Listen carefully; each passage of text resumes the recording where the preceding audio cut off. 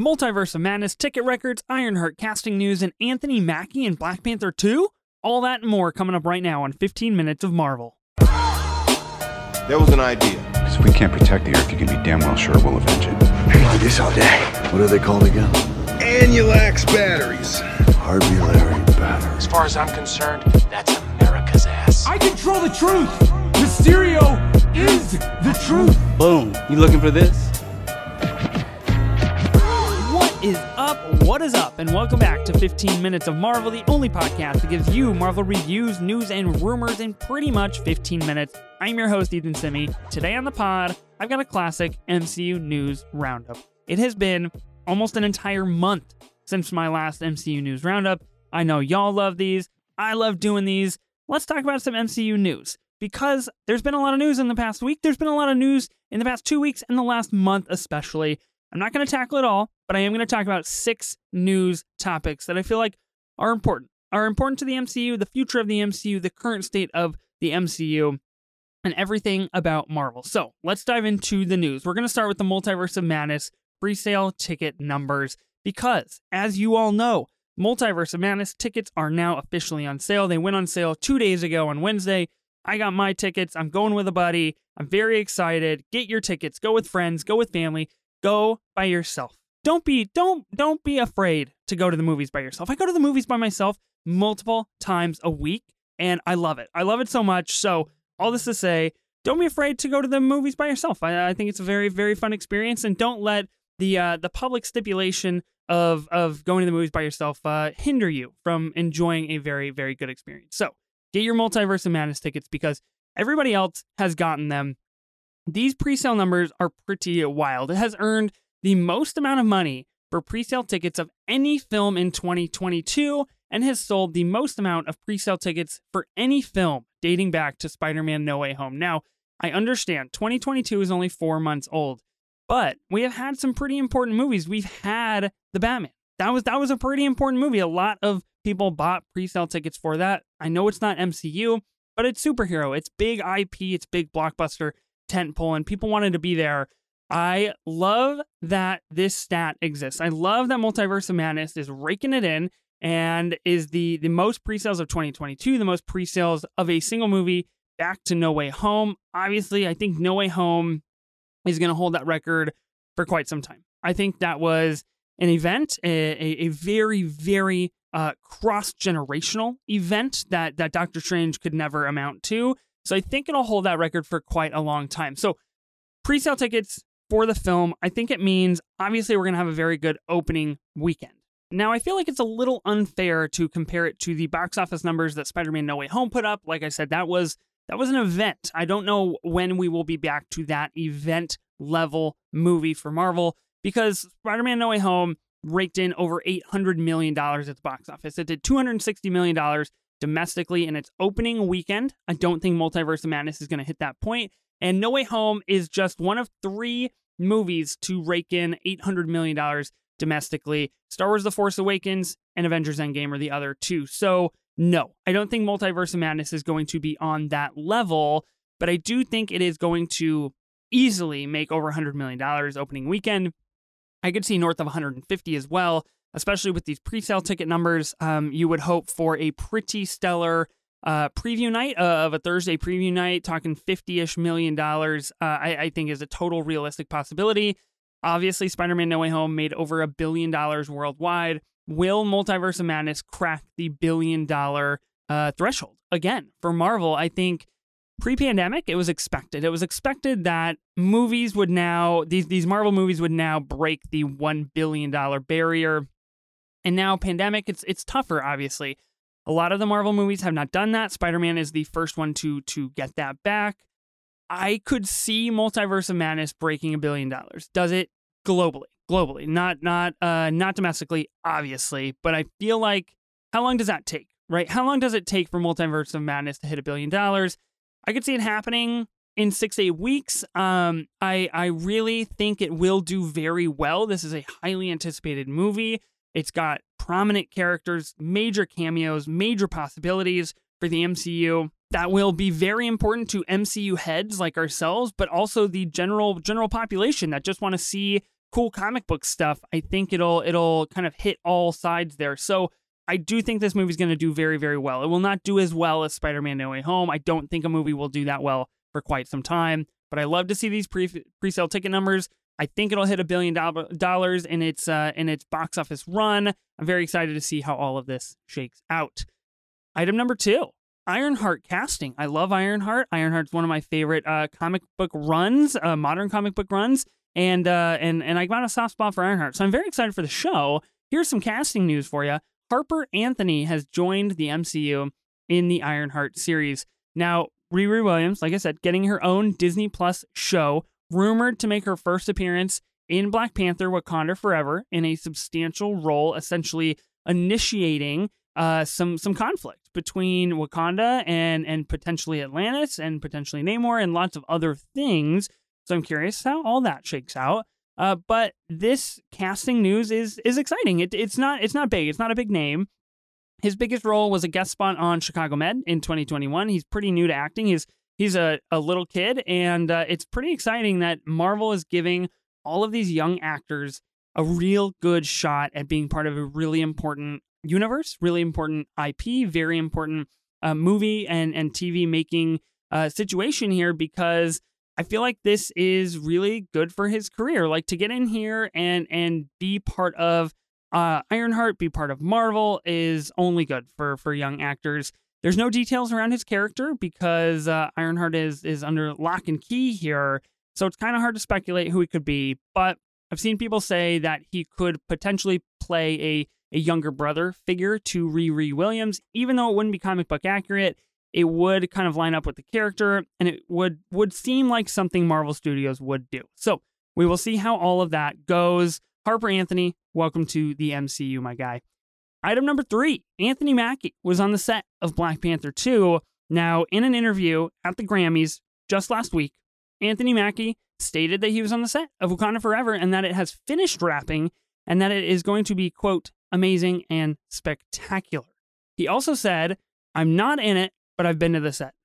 Anthony, my guy, we're going to do this. We're really going to do this right now. We're really going to see if you're lying to us or not, because we have big trust issues. Marvel people have big trust issues. I have big trust issues because of what Marvel has done to me in the past. I don't believe anybody when they say I'm not in it, or yes, I am in it, or I can't tell you if I'm in it or not.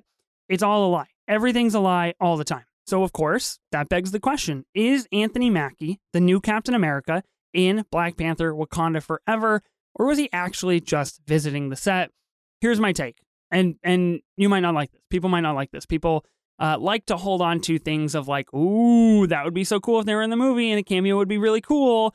I don't think Anthony Mackie is in Wakanda Forever. I don't think it makes sense. I don't think his character makes sense for that world, that storyline. What I do think is that he was on the set for a very specific purpose. I think that he was there. I could see him being there because he is the titular character in Captain America 4, obviously. That's going to be a big tentpole movie when that does come out, and the storyline for that movie is going to be huge. You're talking Falcon and Winter Soldier finale times probably 100 in terms of scale, and its cultural relevance that it has the ability to garner is going to be something very, very special. So I think Anthony Mackie was on that set in order to ensure that the storyline of this movie lines up with where he wants his Captain America character and hero to be and to go in the future of Marvel. I think they wanted him included. I think they wanted him on board for this character, for other characters, and for where the major storylines of the MCU are headed. So kind of like a little consultation, little Anthony Mackie consultation. I'm not mad about that at all. I think it's great. I just don't see him being in this movie. But hey, maybe I'm wrong. Maybe Anthony Mackie shows up in Black Panther Wakanda Forever 2, or Wakanda Forever, and maybe it happens. I don't know. We shall see. Item number 4, Sam Raimi. Back to Multiverse of Madness, because I think this is very important here. And I lied to all of you. I only have 5 news points here. So I feel really bad. I let off with 6, and you're probably like, Ethan, I can't wait to get 6 news topics. And I'm going to short you one. I'm going to talk about 5. But here we are at number 4. Sam Raimi had a wonderful Fandango interview. He's finally started coming out to all of these news outlets, Variety, and all over the place, talking about Multiverse of Madness, because we are now less than a month away from Multiverse of Madness. The marketing is really ramping up. It's really starting to go and be a lot of fun when you talk about a lot of these interviews and behind the scenes information and answering questions. So Sam Raimi was recently interviewed by Fandango discussing Multiverse of Madness, if Scarlet Witch or Doctor Strange was more powerful, how he approached the directing style of the movie, tons more stuff. Really, really exciting, really fun interview.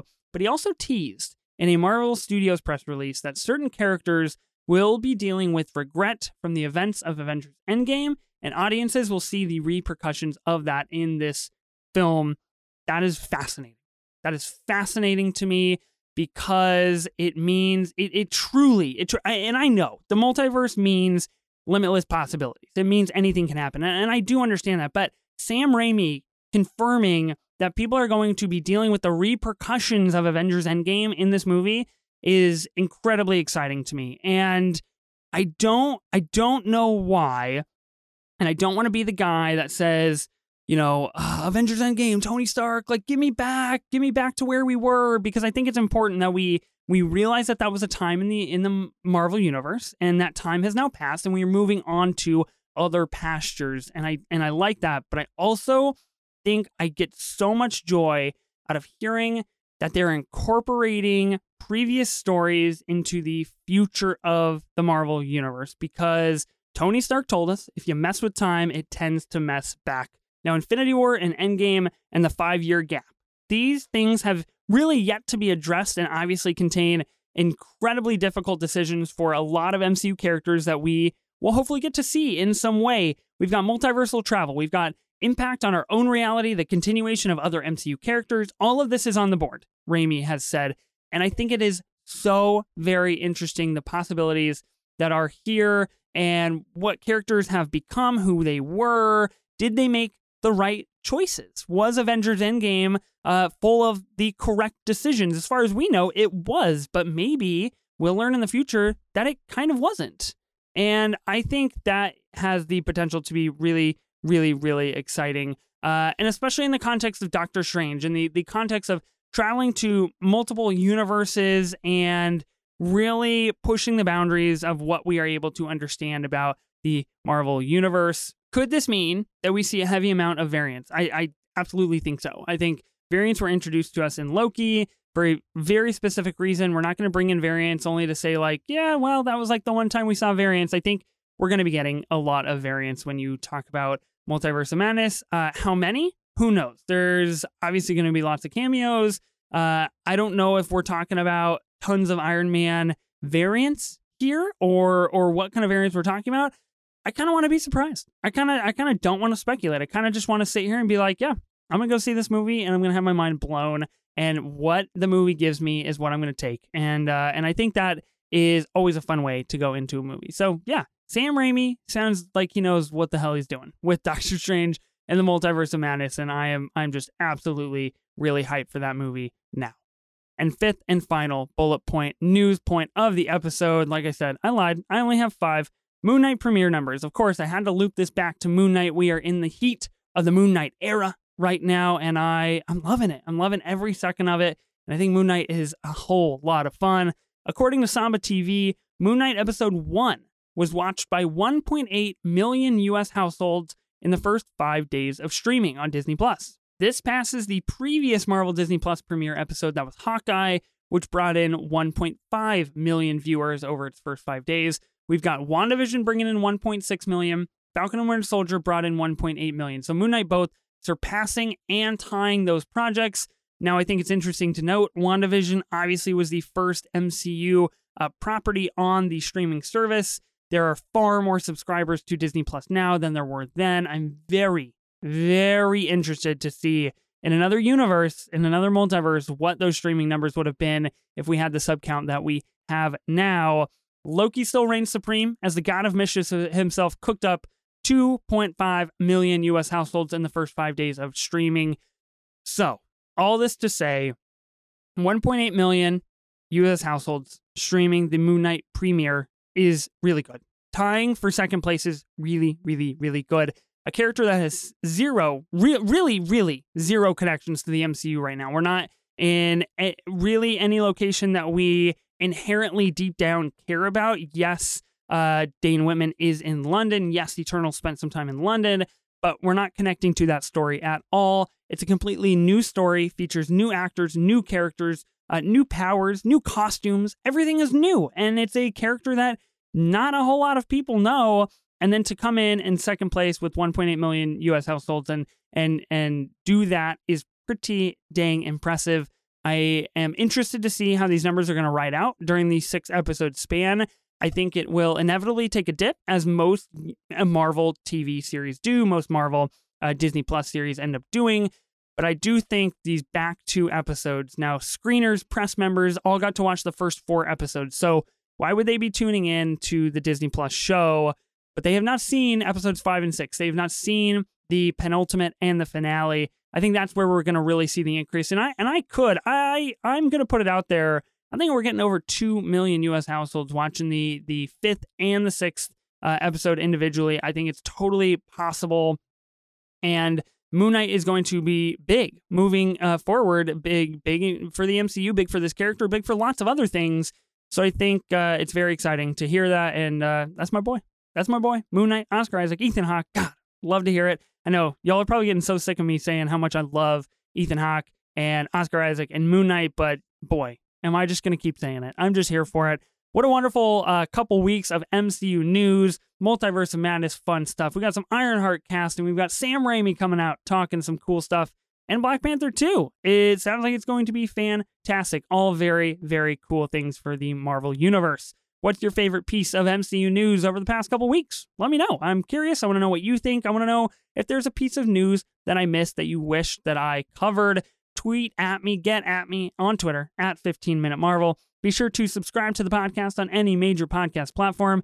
A huge shout out to the patrons of the show: Brandon Clark, Hajir Shakib, Reagan Knapp, Alan Cole Peacock, Ben Lawhorn, Corelli Christina, Mike Zago, TJ Zorich, and Jessica.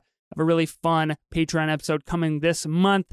Be sure to check that out. Go to patreon.com/15minutes of Marvel and become a patron for as low as $1. $1 a month. Your support means the world. Thank you all so much. I love you all 3,000. I will see you back here next time. I am Ethan Simi, and remember, always go higher, further, and faster.